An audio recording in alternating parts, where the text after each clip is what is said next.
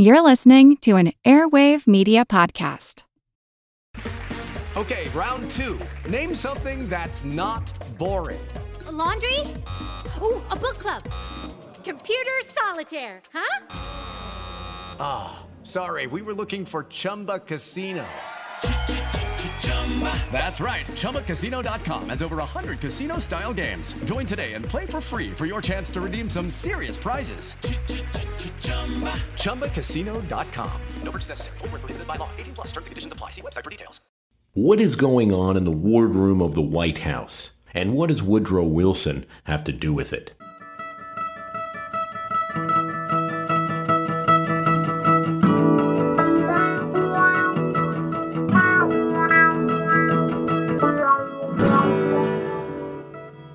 The wardroom is a small room off the side of the mess in the White House.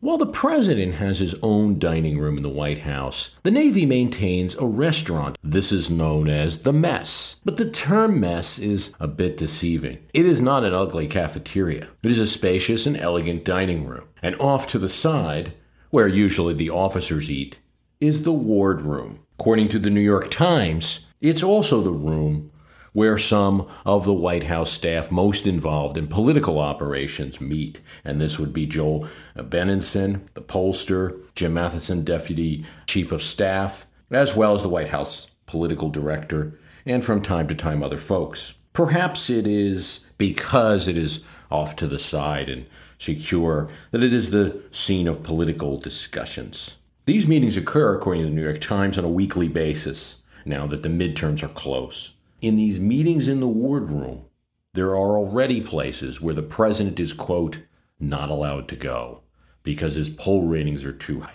So we ask this simple question. Will the folks in the wardroom decide to send the president out or hold the president in? They probably won't look at it, but history has some lessons. Does the White House feel better about having these meetings off to the side of the mess? Is it just far enough away from the Oval Office for everybody to feel good about the fact that politics are being discussed in the White House? In any White House, despite the lofty claims of no politics, political discussions occurred.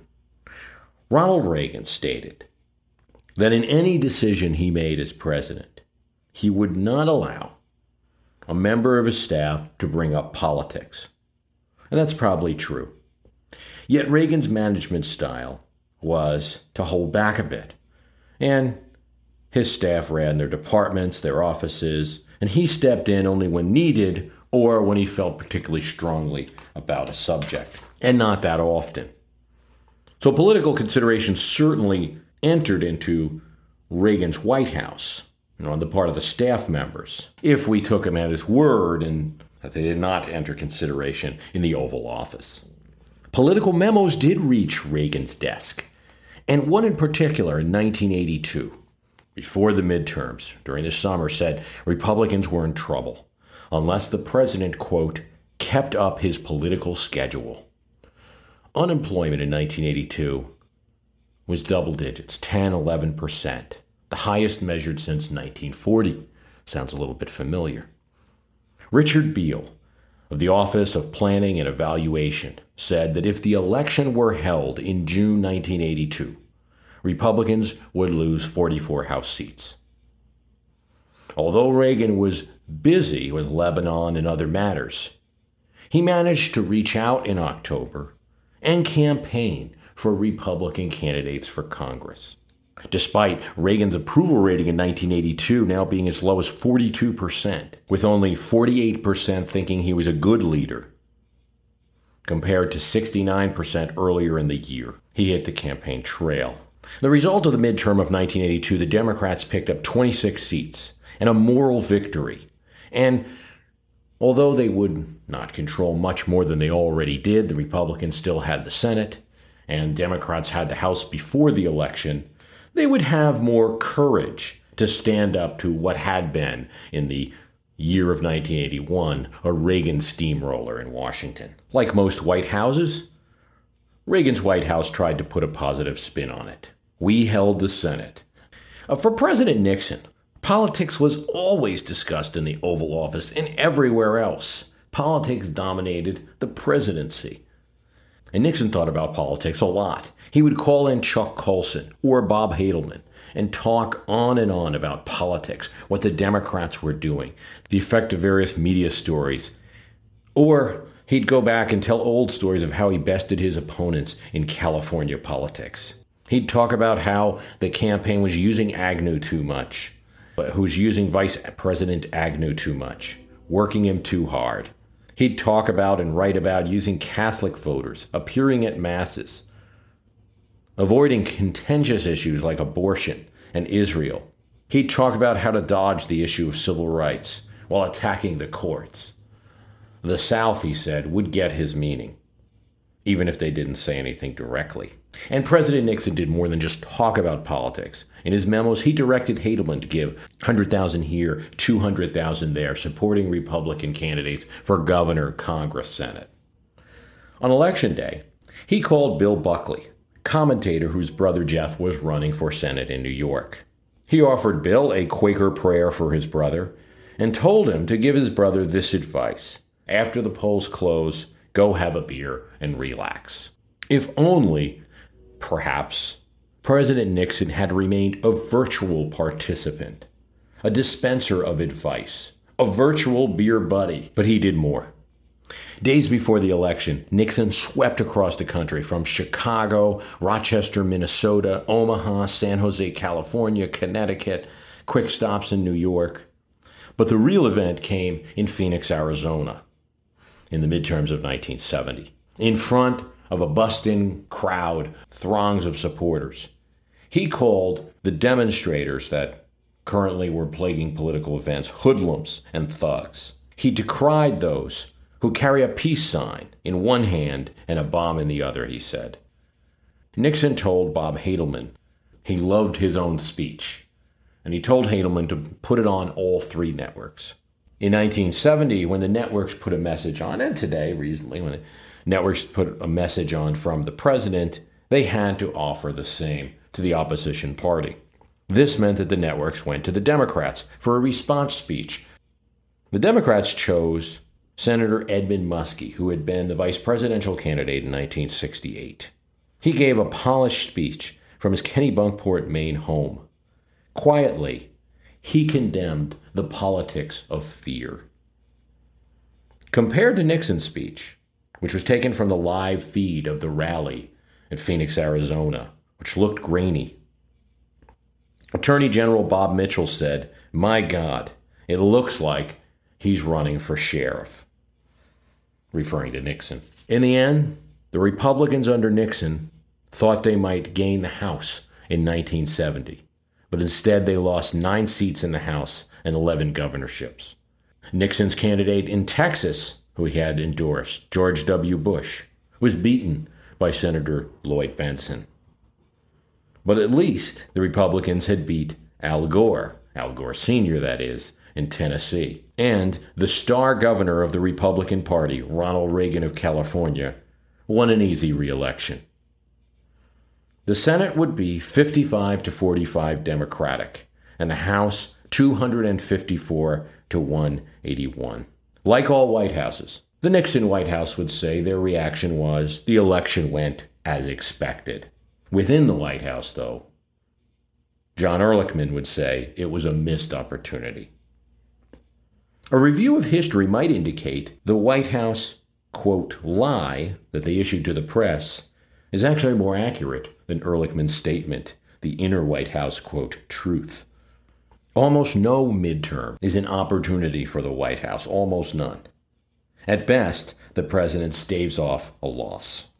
Only Franklin Delano Roosevelt in 1934 and George W. Bush in 2002 gained seats for their party during their first-term midterms. Abraham Lincoln and Franklin Roosevelt, this time Franklin Roosevelt in his third-term midterm, would lose seats in the midst of a wartime emergency as voters registered unhappiness. Midterms are rarely opportunities, except opportunities for the voters to speak about the incumbent in the White House. We've talked on this program before about the conversation between President Bill Clinton and his friend Charlie at night about politics in the White House. Charlie, of course, was Dick Morris, now a bitter opponent of both of the Clintons, but then their employee and consultant. Charlie's advice to Bill Clinton was to stop campaigning during the midterms. Just be the president. Clinton was incredulous. He got good, and sometimes he got bad advice from Dick Morris. And as far as Clinton was concerned, this was certainly bad advice, and he had to take it and disregard it in this case. In 1994, even though Clinton's approval ratings were not all that high, he would not reach 50% until the last year of his first term. Democrats were still begging the president to come to their state. They wanted the motorcade. But the day after the 94 election, which ended in disaster for Democrats, they lost the House. Clinton called Morris and said, "You were right." Nor is it the only story of a president campaigning during midterms. In 1918, Woodrow Wilson had had enough of the Republicans and some isolationist Democrats who could not see his vision of a League of Nations, a proposal as part of the Versailles Peace Conference. He issued a statement in newspapers asking America to give him, Woodrow Wilson, a Congress that he could work with, help the president by voting for the president's party in the midterm election. What he got was a Republican House and Senate. With Lucky Land Slots, you can get lucky just about anywhere. Dearly beloved, we are gathered here today to... Has anyone seen the bride and groom? Sorry, we're here. We were getting lucky in the limo and we lost track of time. No, Lucky Land Casino, with cash prizes that add up quicker than a guest registry. In that case, I pronounce you lucky. Play for free at LuckyLandSlots.com. Daily bonuses are waiting. No purchase necessary. Void where prohibited by law. 18+. Terms and conditions apply. See website for details. Hi, it's Bruce. Listen, we all know the news headlines are full of wild stories, like how the world is tipping towards authoritarianism, all while somehow simultaneously freezing, flooding, and on fire. It's a lot to take in. But what if, instead of being on the brink of disaster, we're actually on the cusp of a better world? If I've got your attention, then I highly recommend tuning to a podcast that offers a weekly dose of optimistic ideas from smart people. What Could Go Right is the acclaimed news podcast from the Progress Network. Zachary Karabell and Emma Varvaloucas dive into the biggest news and most pressing topics of our time, from climate change to politics, and make the case for a brighter future. Season 5 features fascinating guests like democracy scholar Yesha Mounk on the hidden perils of identity politics, and NPR anchor Steve Inskeep about the importance of talking to people who differ from you, and what Abe Lincoln learned from those conversations that helped him unify the country. It's time to ditch the doom-scrolling polarization and start focusing on some of the things going right. So check out What Could Go Right wherever you listen to podcasts. American voters like presidents sometimes, they hate presidents sometimes, but they don't tend to want to give a president a Congress all that often. Some really cannot. Senate, House seats are so partisanly drawn that often there is no way one party or the other will lose, even if a few people who live in that district like the president. The website 538.com recently issued a study that showed that poor districts were likely to hold a Democrat in Congress, even if they voted in the past for George W. Bush, even if they voted in the past for Reagan. But if it's a poor district, they're likely to keep that congressional seat Democrat. Wealthier district, more likely to keep that congressional seat Republican, even if they vote for a Bill Clinton or a Barack Obama or John Kerry for president. 538's study suggests that it's two-dimensional. There's the political, partisan reality of a district. Oh, this district is so Republican. Then there's the economic reality. And both of them run counter to any kind of a idea of a president going out there and bringing Air Force One to your town and campaigning. Woodrow Wilson was speaking in the newspaper versus the TV. Andrew Johnson, for the most part, was campaigning on the stump. In 1866, here's what was called the square around the circle, trying to get supporters for his plan of Reconstruction. You could put his campaign in the category of presidents who hurt themselves in midterm elections. He was tired of the Republicans, the radical Republicans in Congress. Keep in mind, some of these Republicans were some of the same people who had given Lincoln grief over his plan to bring Louisiana and Arkansas back into the Union after Union troops had occupied those states, before Lee's surrender. These Republicans didn't like Johnson's plan that essentially gave voting rights back to white Southerners and were to hand the South over to what were called Redeemer state governments. Initially, when Johnson became president, the radical Republicans liked him, thinking he would be harsher. He was a harsh man, thinking he'd be harsher on the South, but it didn't turn out that way. So in 1866, with General Grant in tow, he began to make a series of speeches. The president did not perform well rhetorically. He got into arguments with the crowd. He'd go after hecklers, verbally. Initially, General Grant supported the president, but being on this trip with him put him in an awful situation. But did President Johnson, President Wilson, President Reagan, President Nixon cause the midterm loss by appearing out there? Is it like what Dick Morris suggested? Is it a cause or just a symptom? I tend to think presidential visits are just non-effectual, but don't cost the election. But then sometimes they may. The pressures of party are in direct conflict with the historical record. As Obama's folks meet in the wardroom, they may not look much at the historical record that I'm talking about. They might not think much about Woodrow Wilson and his 1918 campaign to get a Democratic House and Senate. Even a president who has an approval rating which is below 50 can bring support and money to a congressional incumbent or a challenger. And it can certainly create a good news story in the local papers for that congressman or candidate. Where I think the damage occurs with a president going out on the stump is that it distracts from governing. And that, I think, is the problem. Morris thinks it's the image of the president out there campaigning that makes him look partisan. And he told Bill Clinton, don't go out there and campaign. They want to see you as the leader, not as somebody out there on the stump fighting and attacking Republicans. I'm not so sure if it's the image of the president out there or if it's just the fact that if the president is hitting the stump, the president can't be meeting with world leaders. The president can't be meeting with congressional leaders. The president loses a lot of leverage dealing with the opposition party at all because he's out there attacking the same people. And then that affects the performance of the presidency and thus affects the midterm result. So what will happen in the wardroom of the White House? Probably not a review of what Woodrow Wilson and Andrew Johnson did. There will be the review of the request of various legislatures. No doubt there will be two items in the minds of the members of the wardroom meetings. President, low as his approval is higher than Congress. Not a shocker. Congress, as a whole, is usually pretty low in public opinion polls. Hate the Capitol dome is usually the rule in our politics.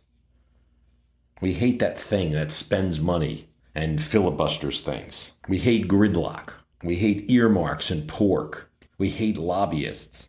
But in terms of your congressman in your district, the poll numbers are usually going to be a little higher than the Congress as a whole. Still, I think the fact that the president's above the Congress will be a factor. And for much of the year, Republicans have been fairly close to Democrats in generic polling, meaning would you vote for the Republican or the Democrat in your congressional election. And Republicans haven't been trouncing Democrats in these polls as they were in 1994. These two things and the normal pull of party will probably lead the wardroom folks to send Obama on the road. What happens then? will be a page in the history of midterms, which gets richer every 4 years. I want to thank you for listening. The website is myhistorycanbeatupyourpolitics.com. We have the Facebook site. The archive is available for $14.99. I do thank you if you have purchased the archive. It does contain hours and hours of material that we've recorded, some of which has been aired on the program since we started in 2006. Wide range of political topics that we apply history to. And if you like the program, why not tell someone about it?